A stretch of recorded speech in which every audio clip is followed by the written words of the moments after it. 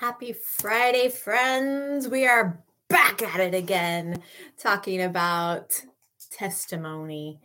And I remembered something as that intro was playing, and so I had to look it up really quick.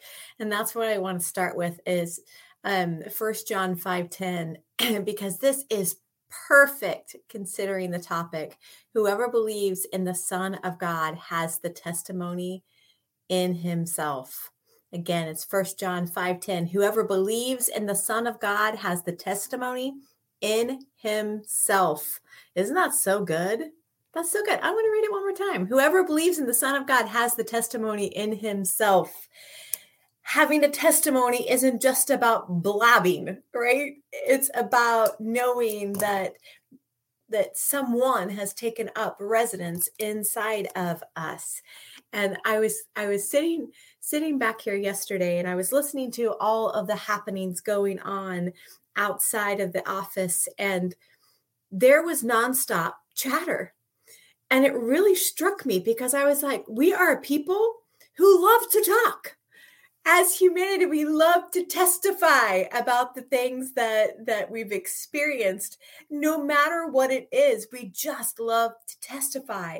And that is actually a testimony of who he is. He loves to testify also. It's why he goes on and on and on about how great we are, and until we finally believe. And then he starts on the next level.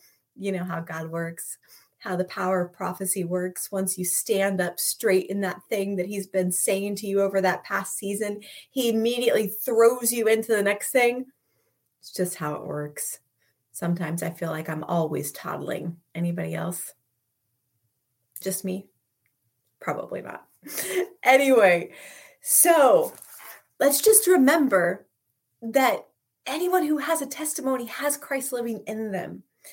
And we have been kind of basing this series, or this teaching anyway, off of Revelation 19:10. I did it. Where is the applause? Revelation 19:10. The testimony of Jesus Christ is the spirit of prophecy. And I love that. And we should all love that the testimony of Jesus Christ is when we give language, when we give expression to the things that he has done in our lives. And like I said before, that we are made to express testimony. And we do it all the time. It's just a matter of recognizing what the source is of our testimony. Now, the chatter that was going on yesterday was about encounter with movies, encounter with this person or that person. And it was just talk, right? And that's what we do, is we just talk incessantly about nonsensical things. And I wonder what would happen if we were more mindful about the things that we were releasing from our mouths, because we know full well that words create worlds. The power of life and death is in the tongue, which means that every formed word that we release has an essence of power on it. I don't know what kind of power you're tapped into, but it has a power, and it is creating something. And as I was going to sleep last night, I was just hungry for scripture. I was hungry to hear, to be reminded of Jesus, of God, of the things that he has done. I was hungry for testimony. And I put Psalm on, and I started in the first chapter, and I just love to hit play on my Bible app and let it go all night long. And I knew that there was something in there that I needed, because it was about 5 or 6 chapters in, and my phone died while plugged in. That's suspicious. And so I plugged it into John's cord and hit play again, because I'm no loser. Anyway, in chapter 4, it really captured my attention. And I think so often that we equate testimony to only the positive things. But testimony is also about being honest, about being, authentic, right? And listen, I just want you to listen to this. And I want to read it first in the Message translation, and then we're gonna hit it in the Passion translation also, because sometimes you just have to read things in the Message. It says, again, we're in Psalm 4. When I call, give me answers. God, take my side. Once in a tight place, you gave me room. Now I'm in trouble again. Grace me, hear me. Do you see what he's doing? David's reminding himself by releasing testimony of, wait, I've been in this place before and God took care of me. And I love the first line, when I call, give me answers. God, take my side. See, David knows who he is in Christ.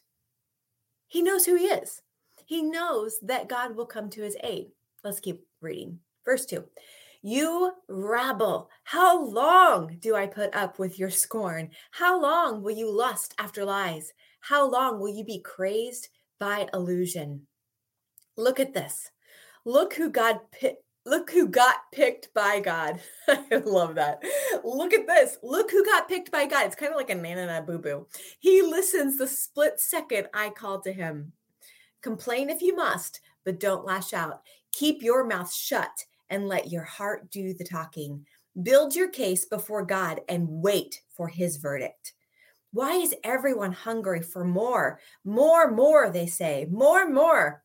I have God's more than enough. More joy in one ordinary day than they get in all their shopping sprees. At day's end, I'm ready for sound sleep.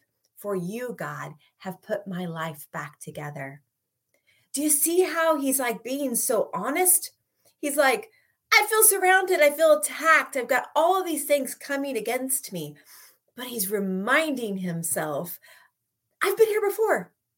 I've been in places like this before, and God has come to my aid. And by the end of this psalm, David is like relaxed. And he's like, you know what? This is no big deal. I'm just going to lay back into the arms of the Father and rest because he's got me. And you can see how he kind of toggles back and forth. But this is going on. But this is going on. But God, right? He picked me. Could we just have a willingness to have more honest moments with God? I think oftentimes we put masks on and feel like it's our job to kind of like sweep all the ick underneath the rug and pretend like everything is just fine. But when we do that, we miss out on the opportunity to create lasting stories or testimony for the people that are coming behind us.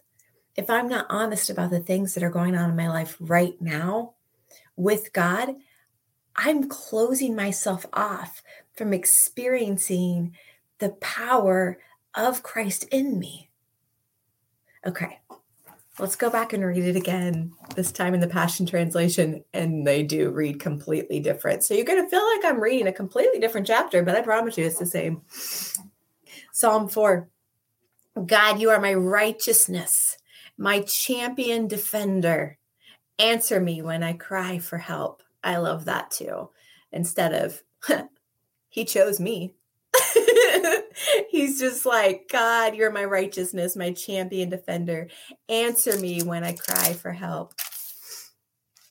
Whenever I was in distress, you enlarged me. Wow. Just take a second and imagine that.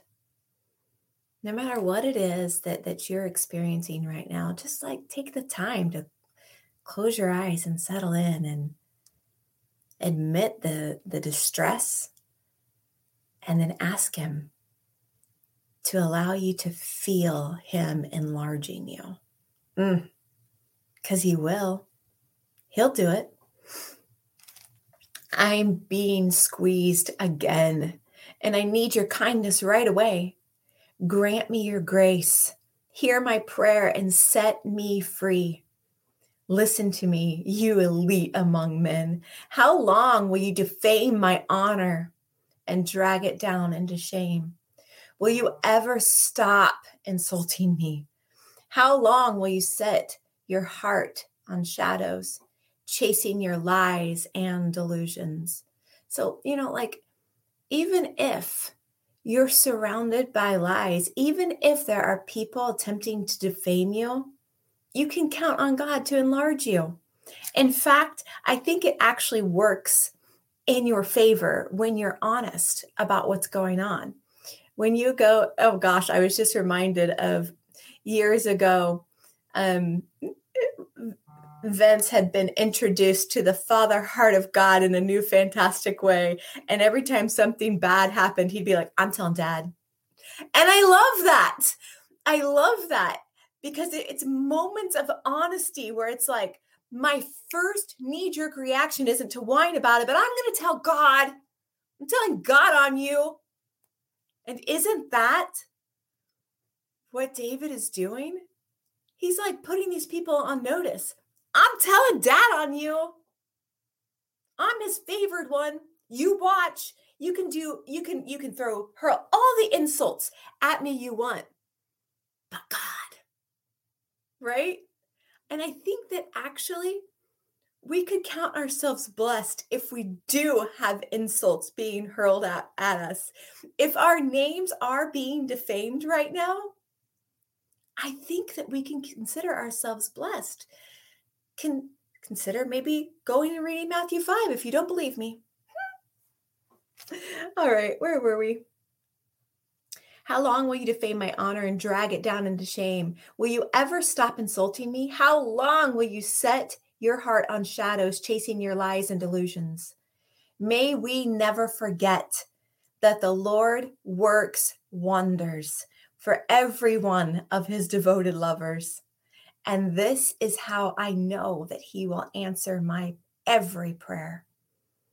Tremble in awe before the Lord and do not sin against him. Be still upon your bed and search your heart before him. And this entire psalm is I want to say it like this, because I think sometimes when we hear the word lament, that we immediately kind of like throw it into a pity category. And I don't think that that's right. I think that we need to throw lament into a champion category, right? Like let's put on different robes, not pity, not tattered rags when we're thinking of lament. Let's put on our champion robes and lament before the Lord our God, right? Let's put on a posture of, I know who I am, right? Like let's go before him with that. I know who I am in you. And this is what's going on. And lament simply means to cleanse your heart before the Lord. All of this is happening, God. These people hate my guts. But I don't know much. But I know you love me. All right. Bring to Yahweh the sacrifice of righteousness and put your trust in him. Lord, prove them wrong when they say, God can't help you. Oh, I love that. Don't you love that? And you need to recognize that taunt, right? People today aren't actually going to come at us and say, ha, God can't help you, because there is no belief in God, right? Like there is more non-belief in God in any given situation than there is belief in God. So you're not going to have somebody be like, God can't help you. That's not how it's going to happen. So you need to recognize it when that's happening, because we can run into his loving grace, into his arms, and know that he's got us. We can endure, right? Let the light of your radiant face break through and shine upon us. Who doesn't want that? Let the light of your radiant face break through and shine upon us. The intense pleasure you give me surpasses the gladness of harvest time, even more than when the harvesters gaze upon the ripened grain. I'm going to read that again because it's really, really good. The intense pleasure you give me surpasses the gladness of harvest time, even more than when the harvesters gaze upon their ripened grain and when their new wine overflows. This is huge. Even when everything is going well in your life and you have more than enough, you have that abundance overflowing, like, the press down and overflowing times of life, that this intense pleasure of being authentic and transparent before the Lord is even greater than those times. Wow. So there's opportunity. There's opportunity when there are things coming against us, when we are surrounded by enemies. It's opportunity to experience the intense pleasure of the Lord. God stopped me this morning. I was considering some things, and it was kind of a woe is me moment, and probably even self-pity. And he's like, Angie, why do you believe that that's how it has to be? And it was jolting for me. I was like, oh my gosh, I don't know. And it was like, I want you to change the narrative on that. And not just for me. Because one of the things that I believe, especially in the prophetic world, one of the things I think that we have bought into that isn't actually of the Lord is that we have to go through that mother rejection or that father rejection to be formed. And that's what God was coming against this morning. Is like, yeah, that's what you've been taught, but why does it have to be that way? Do you have to reject someone for them to be formed and molded and raised up? No. That would be like me believing that I must reject my own offspring, my own children, for them to stand, right? For them to be successful in any measure, in any way. And it's a lie. It's a lie that we have bought into as a prophetic people, that we have to have that sting of rejection attached to our lives. And we've actually worn it around like some kind of badge of courage. Look at me. I've endured the mess of the church. No, like, let's change that narrative. It doesn't have to be that way. We don't actually have to endure the sting of rejection one to another, and nor should we. If there is rejection that you're experiencing from people that you would prefer to be raised up by, let's just be brave and have the conversation. Because what happens is we carry that from one relationship into the next. When you've identified a mother or father that you would like to be under, that you would love to be a part of what it is that God is doing in their lives, if you are experiencing rejection in that scenario, you need to have the conversation. You need to have that honest cleansing of your heart before that person, because it's likely not them. It's something that you have carried from the past into that scenario. That was for free. I just wanted to mention that because it felt really important this morning that we more closely examine what it is that we are labeling God, like, this is necessary in order for me to stand in righteousness. That's actually not necessary, and it's evil. Can we just call things that are evil, evil? Okay, where were we? Okay, the intense pleasure you give me surpasses the gladness of harvest time, even more than when the harvesters gaze upon their ripened grain and when their new wine overflows. Now, because of you, Lord, I will lie down in peace, and sleep comes at once. For no matter what happens, I will live unafraid.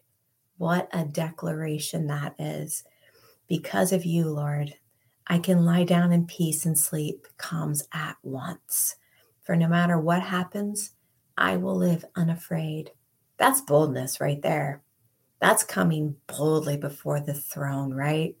No matter what happens, I'll live unafraid because I'm surrounded by you. Let's be those people. Let's have that be the outpouring of testimony on our lives, that we were the ones that lived authentically before the Lord, that we gave language to the things that are going on in full honesty, that we lie down before the Lord and lament to have our hearts cleansed. We're not holding anything back from him. We're releasing it, and we're not trying to clean it up first and make it look like something that he would receive, because he's already received you. So let's just be honest before him. Let's be transparent and authentic and be like, God, this is going on. Let's be like Vince. I'll tell Dad. This person's being a big meanie head.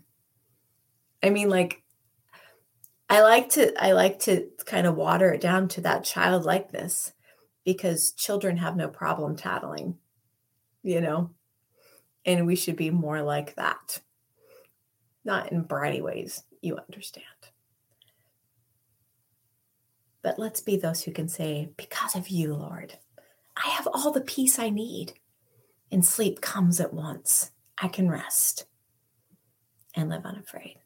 Father God, right now, we just thank you for the invitation to live transparent before you. You see it all anyway. It's us who attempts to hide it from you.